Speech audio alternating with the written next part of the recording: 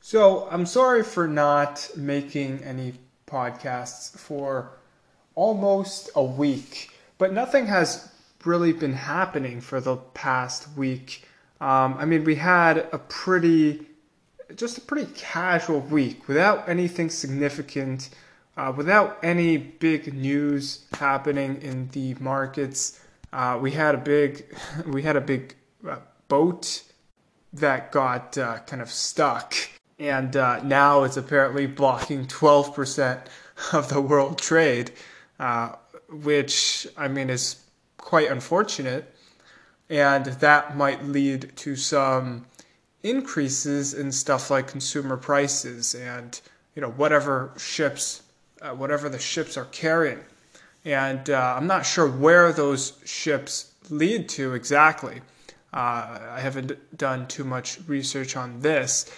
But other than that, no real big news has been happening over the past week. And so instead of looking back in the past week, the news that's been happening, I want to talk about what will happen in the future, especially kind of the near-term future, 1 or 2 years ahead, maybe 3, but more so 1 or 2 years ahead, and what really will happen in the short period of time. And I think this period of time is a very important period of time because we have things like QE that might slow down. Right now, the Fed is trying to buy around $120 billion of assets. About 80 billion is U.S. Treasuries, and about 40 billion is mortgage-backed securities. And they're trying to buy $120 billion worth of assets every month. And they said they'll keep interest rates low for all the way until around 2022. Now, what's very important is you want to know what's going to happen after that. After 2022, when the Fed predicts that the economy is going to come back and jobs are going to all come back and the economy is going to be stable again, GDP is going to come back. And additionally, the Atlanta Fed forecast for the GDP growth in 2021 is 4.7%. Now, that's a big number, but if you look at it from how low we were kind of starting off, now we were much lower back in 2020, and we've had, double-digit GDP growth in 2020,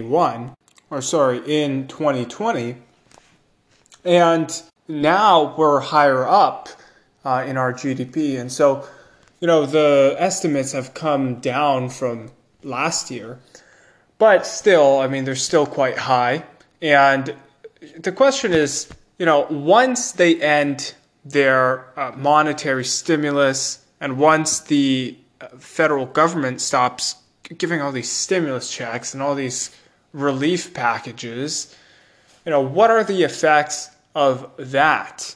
And something interesting is, right after the $1.9 trillion stimulus, now Biden's trying to pass a $3 trillion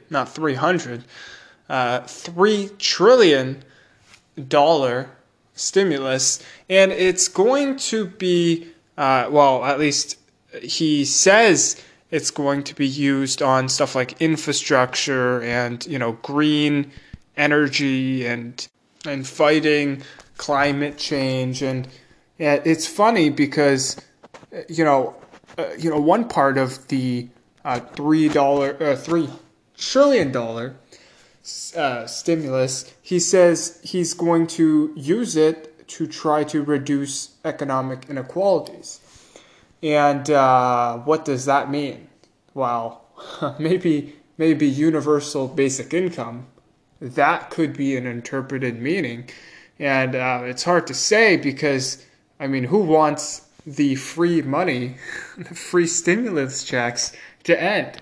Well, nobody right now who's getting paid more for doing no work wants to go back to work and get paid less. And so politically speaking, if you want to please the mass, keeping the stimulus programs is a great political move. Now, maybe that's not the best economic move, and I don't think it is a good economic move at all, but I don't think it's written in the stimulus checks, but who knows? Who knows what is going to be passed in the check? I mean, when Trump passed his $1.8 trillion stimulus, I mean, nobody even read the package. Nobody even cared to read the bill because it was so long. I mean, they just passed it without even reading what was in the bill. And so, if now the Democrats want to sneak in some type of universal basic income, it's not, I don't think it's hard to do. And apparently he wants to split the bill into a kind of a 2 times program. So he's going to split the $3 trillion into 2 separate bills. And wait, did I just say Trump passed the 1,800? I mean 900. I don't know what I'm doing. My brain right now is not wanting to do math. But the point is, when they're passing these bills, a lot of the times, I mean, nobody even cares to actually read in to what is in the bill. And so, in back then in that bill, we gave a ton to foreign aid, and it was supposed to be a coronavirus relief bill, and we're just donating money to foreigners for like social programs and for the foreign militaries, and it doesn't make any sense because, I mean, first of all, the United States can't afford it, and most countries can't afford it because look at the debt, look at the unfunded liabilities. The federal debt right now is probably like $28 trillion, and the unfunded liabilities, which are the programs that are promised to be delivered, but that have not yet been paid for. So stuff like, Social Security, Medicare, Medicaid, this stuff, I mean, it's estimated to be worth around $140 trillion. And of course, nobody can afford it. Taxes, there's no way. You're not going to be able to raise taxes. If you want to raise taxes to pay for it, good luck, because you will probably end up receiving less taxes, like aggregate tax revenue, if you raise them too high, because people are just going to stop working. They're just going to use all of the stimulus checks instead of actually going out there and work. Because if you're being taxed at 70% when you're making, let's say, $80,000, you literally make more money you make the same amount of money by collecting monthly $2,000 checks. You're making $24,000. So if you're going to raise taxes so high that you're actually able to afford to pay for these programs, what you're going to end up doing is you're just going to be collecting so little taxes that you're not going to be able to afford paying for these programs. And so I don't understand why people are giving money to foreign aid when, first of all, the U.S. can't afford it, and second of all, it's supposed to be a COVID relief package. But I want to get back to my original point, which was, what is going to happen after around 2022 when monetary policy is slowed and interest rates are no longer promised to be suppressed by the Fed. And the rate on the 10-year right now is around 1.67 or so. And if you look at how much the Fed has actually been doing QE, ever since around the start of March, the Fed has been doing over $120 trillion worth of QE. And I think the reason is probably to lower the yield on the 10-year, which it has done by around 10 basis points, which is 0.1%. But what will happen when, in 2020, at least if they promise, at least if they keep their promise, and interest rates start coming up again, what is going to end up happening? And there's two things to it. First of all, you have to ask, well, are interest rates going to come up if the Fed, stops buying up treasuries? And I think they likely will. Now, it's kind of difficult to say because right now equities are, at least U.S. equities are, most of them are so overvalued that, where else do you have to go other than treasuries? And so if that causes a lot of people to keep on buying treasuries, now it's probably going to be, the at least the long-term interest rates will, probably be higher than they are now. But let's say they're at 2%. And 2% is still not, it's not high. It's still very low, historically speaking. But it's not, low enough for an incredibly easy comeback during a recession.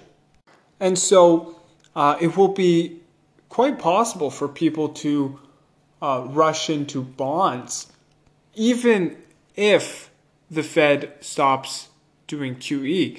But at the same time, a good reason why bond yields right now are so low is because the Fed is doing QE. So it's hard to say whether, rates will actually rise if the Fed stops buying treasuries. But I think, at the end of the day, the chances of rates rising are higher than the chances of rates staying the same or falling for that case. Especially because now companies are so indebted and, liquidity has been extended so far in so many areas that now lenders are probably not as confident to lend anymore. And of course, the supply of borrowers will increase because, that's the only way that you'll keep up an asset bubble. It's by borrowing money, and especially these zombified companies, all of these companies that aren't making any money. These guys need debt to stay alive. And so if you think about that, then there's a good chance of rates rising. And the implication of rising rates is very, very dangerous for the, equities. And so if rates do rise, I think what will happen soon is, we could get another type of pullback in the markets or even another kind of recession type thing. And once we get to that point, I think bond yields will come down again, long-term bond yields. Kind of the yield curve will start to form again. And the, interest rates on the bonds will go lower. And so bondholders will profit. I think people who hold cash could do quite well in the short term. So that's 1 to maybe 3 years. I doubt 3, but it could be possible. Now, I doubt it's 3, but I still think it's more so 1 or 2 years. I think cash bondholders could benefit quite a bit, and stuff like conservative dividend-paying companies that are defensive, that don't drop much during a recession, that won't go bankrupt, and that people will always need. So, maybe that's like farming companies, or maybe that's something like a Walmart, or something that is like your utilities. I mean, you need these things. You can't not have them. And so these things are kind of safe as well. In the short term, I think they're not nearly as overvalued as some of the other things, like stuff like, tech.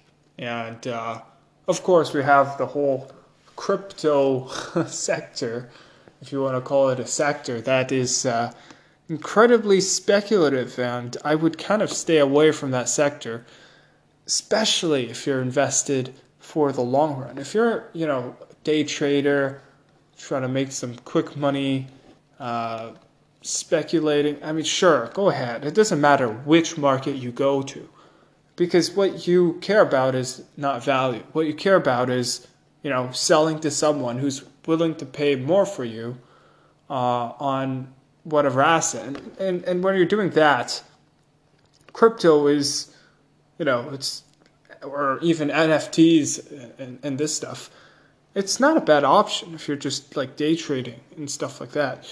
But if, you're invested based on fundamentals for months or years, especially years, then crypto is very speculative. It's very risky.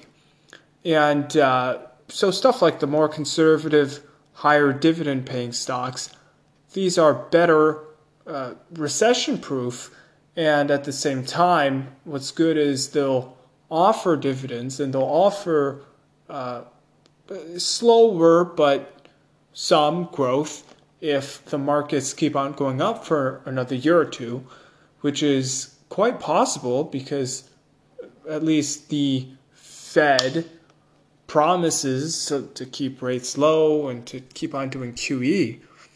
And so these are better hedged against a kind of a short-term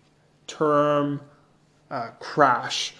And stuff like cash as well is fine, except you don't gain any money, and of course you're paying inflation on that and in bonds. And of course, I feel like the CPI really does not, especially this year, it did a really poor job reflecting on the cost of living increase. I mean, you go to the grocery store, the increase in prices of stuff, it's not what the government reports. Because if you look at the reported inflation rate in the United States last year, 2020, it was 1.4%. But that's complete nonsense if you actually go to the grocery store, or any store for that matter that's not like, some of the special things. Stuff like, very expensive luxury goods, or, whatever, like things that are that lose pretty much all of their demand because of COVID. If you buy the regular things that you have to use every day, like groceries, like utilities, like clothes, like rent, like gasoline, stuff like this, you will not only be experiencing a 1.4% increase in your cost of living. It's just completely inaccurate. The cost of rent has increased significantly, and of course that's not counted in the CPI. The cost of gasoline, I guess it's kind of dropped, and then it's gained all of its cost back, if not more. And so that's kind of, it's not necessarily a terrible thing. It's not a terrible increase. But the cost of food, the cost of food has really increased quite a lot. And of course, CPI doesn't count food, energy, rent. So you have quite a problem with that. And so with cash or bonds, you're going to have to be losing money, or at least purchasing power, at the rate of inflation, which is probably understated. And that's why if you're buying an inflation protected treasury, you're at the risk of government lying to you about the rate of inflation, which I guess maybe the government's not lying, but if maybe the grocery store is lying, I don't know. Maybe your wallet's lying, but I wouldn't go for that or any of these options as a long-term investment. Now, maybe the more conservative dividend-paying stocks are not bad as a long-term investment, but the cash and the bonds are a much better short-term investment than they are a long-term investment, because I could see a pullback or even a recession in a year or two, and most likely it's going to be some type of pullback. If it's a slow and steady drop in the market, it's probably going to be a pullback, because what's going to happen is the Fed's probably going to come back and announce asset purchase program, QE, and they're going to lower rates again and try to prop up the market again. But if we have some type of black swan event like COVID and something crazy happens, then we could get another super steep type of 2020 recession instead of just a pullback that's slower and more controlled. We could get just a quick, sharp drop. And especially for a quick, sharp drop, the cash and bonds would be better. And for a slower, but still kind of fast but slower kind of pullback in the markets, I think the dividend-paying stocks would be better. But they all work in that situation. Now, the reason why I mentioned the stimulus, one, is because it's $3 trillion, and that's quite important. But another reason why I was talking about the stimulus is because I have a feeling, and it's kind of, sort of, it's kind of a political bet. But what I'm betting on is that, and especially since the Biden administration said they want to pass the bill in two separate types, in two separate programs, so one following another, it more so kind of reinforced my theory, which was that governments will roll out a kind of permanent fiscal stimulus to stimulate the economy. Now, they say it's just to use for infrastructure and fighting climate change, green energy, stuff like this. But $3 trillion basically being printed and just shoved into the economy somewhere. It's fiscal stimulus.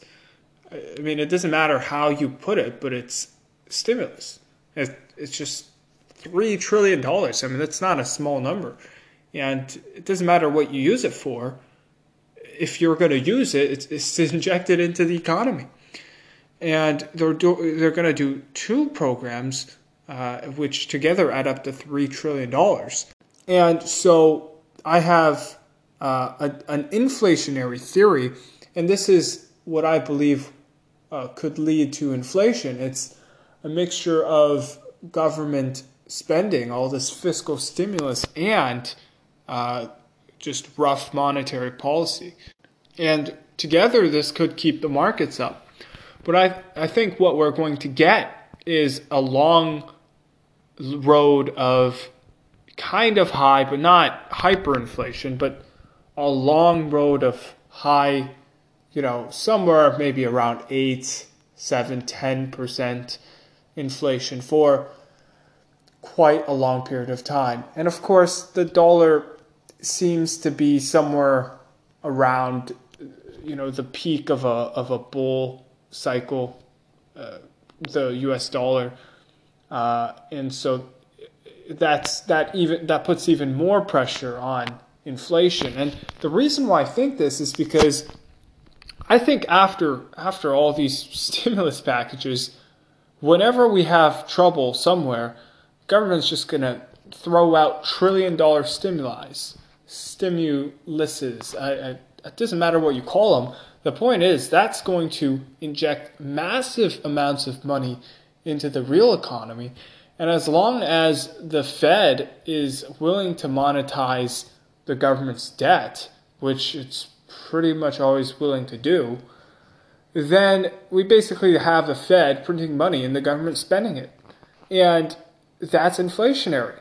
Now, I don't think we're going to get hyperinflation because I don't think all of this injected money is going to just come in all at once.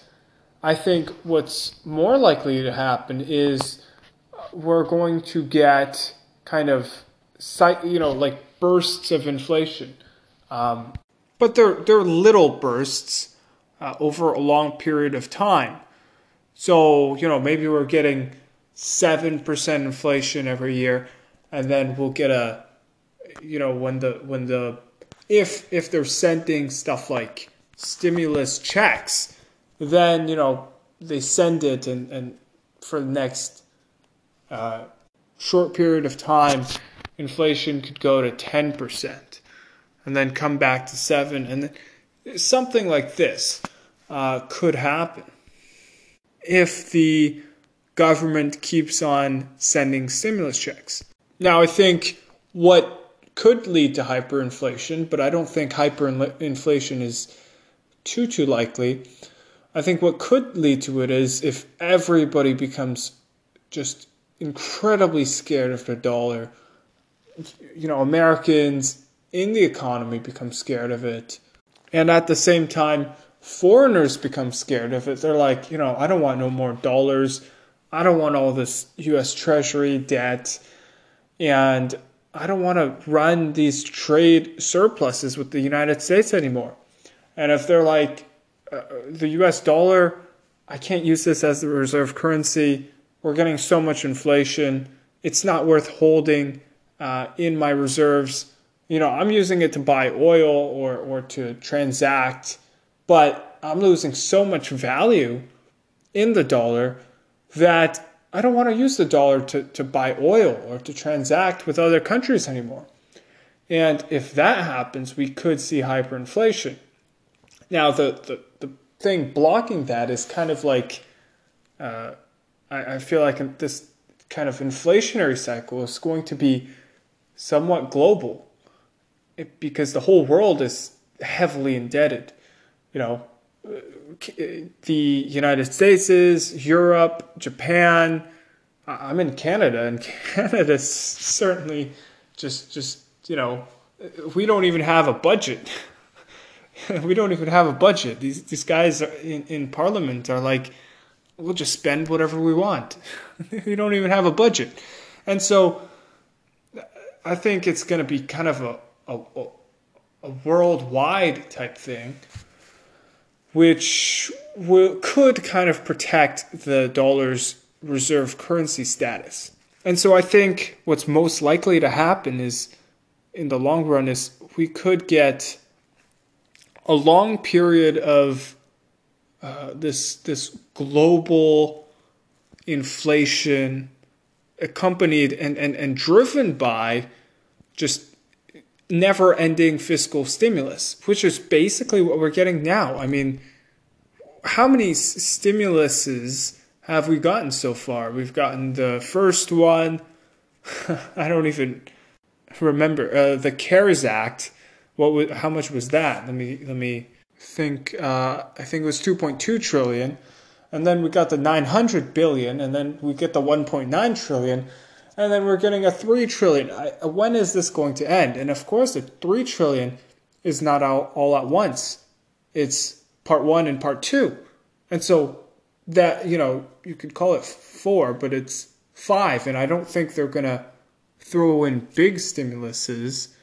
I think they're gonna, roll out many constant stimuluses, and so that's going to cause a long period of inflation. And the way to cancel or try to get rid of or fight the inflation is by just massively rising interest rates, like Paul Volcker did. But with today's federal debt, today's spending, today's asset bubbles, I really doubt we can go back and do that type of rate rising move again. And if we do, it's going to just be catastrophical to every market. And the government's probably going to have to soon default on their debt, which would also be practically a move that the Federal Reserve will never resort to. I mean, the Fed's never going to let the U.S. federal government default. And so my point of this podcast was that I think that in the short term, we could see some type of deflation or pullback in a year or two. And I think that cash and bonds are not a bad idea. And especially conservative dividend-paying stocks, they're also not bad. But I think in the long term, the Fed and the federal government, with all of their fiscal spending, it's going to come in, try to save the stock market, try to save the economy, try to save real estate. And I think they're going to cause quite a lot of inflation. Now, maybe it's going to be hyperinflation. I don't think it's too likely, but it's possible. And I think you have to be careful that if it does happen, you have to be prepared, especially since I think the U.S. dollar right now, cyclically speaking, is overvalued. But even if we don't get hyperinflation, which, I think it's not too likely. I don't think it's too likely. But I still think we're going to get inflation, and probably over quite a long period of time. And so if we get that, then, stuff like natural resources, stuff like commodities will do quite well. The overvalued speculative stuff like Tesla and all these EV companies and all of these IPOs selling at crazy prices, these guys, I would be careful, very careful of them. And stuff like cryptocurrency, if you're using that to hedge against inflation, it's not a store of value, first of all, because a store of value doesn't go from 50K to 40K to 60K it doesn't do that.